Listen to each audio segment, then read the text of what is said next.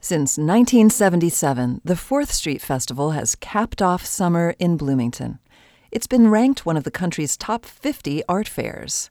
This Labor Day weekend, 114 artists and craftspeople displayed their wares along 4th Street as about 60 poets, storytellers, and radio dramatists performed on the spoken word stage.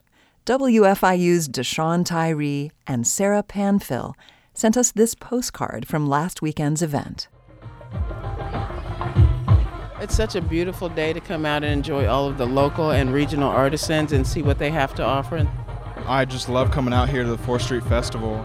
It does seem like just a small Indiana Midwestern town. We've seen a lot and we've been a lot of places, but we'd always come back to Bloomington.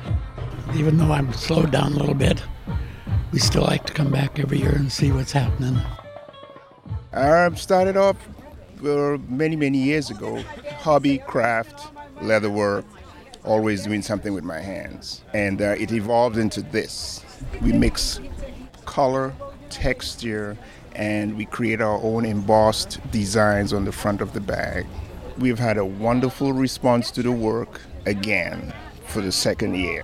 What do you like about, this festival? I like it. I feel like it's really diverse, like the whole street with like all the ethnic restaurants, and I just feel like everything comes together like in a really nice way. Oh, it's a beautiful town, small, but the energy is, just wonderful. We just came here from Indy and wanted to walk around, and we were very happy to find it. It's great to see what people can create. This amusement park kind of scene, it's really surreal, dark. It's just like the inner child coming out. Yeah, the surrealism and the colors.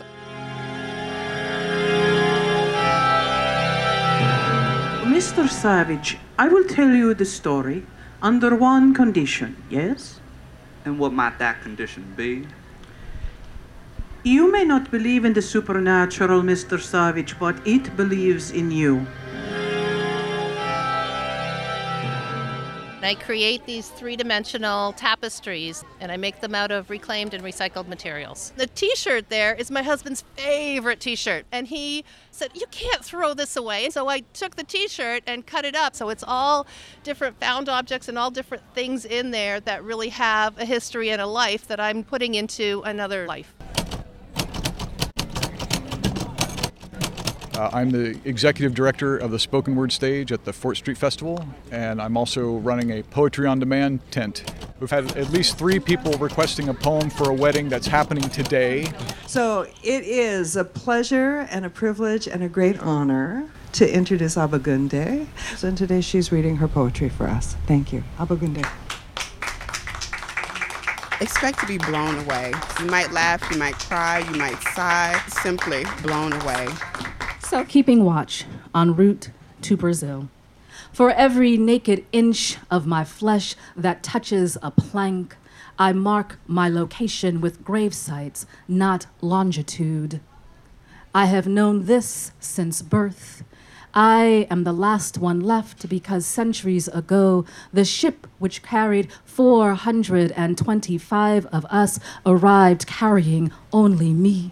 When my poor heart skips a beat, each and every time we meet. Every time I come to this fair, I recommend it for everyone in town. I get like 4 hugs from a friend per block. And there's like 4 blocks worth of hugs. I guess I came out to the 4th Street Festival just to tap into my creative side. My husband and I are the creators of our company, The Laughing Stock. We're from Aurora, Colorado. We've been self-employed artists for 33 years. What we do is interactive artwork. We don't even have to be looking in our booth to know if someone's in our booth because you hear people burst out laughing. I've liked all the wonderful artwork that everybody's done. Have you guys been having fun at the fair today? Yes. Yes. What's the favorite thing that you've done today? Snow cones. Now it's raining. Last half hour of the show, so. Yeah, this is fun. Good energy, good crowd and that. I'm very sad that it's over now. I wish I could go back in time and see it again. WFIU's Deshawn Tyree and Sarah Panfil reported and produced this piece.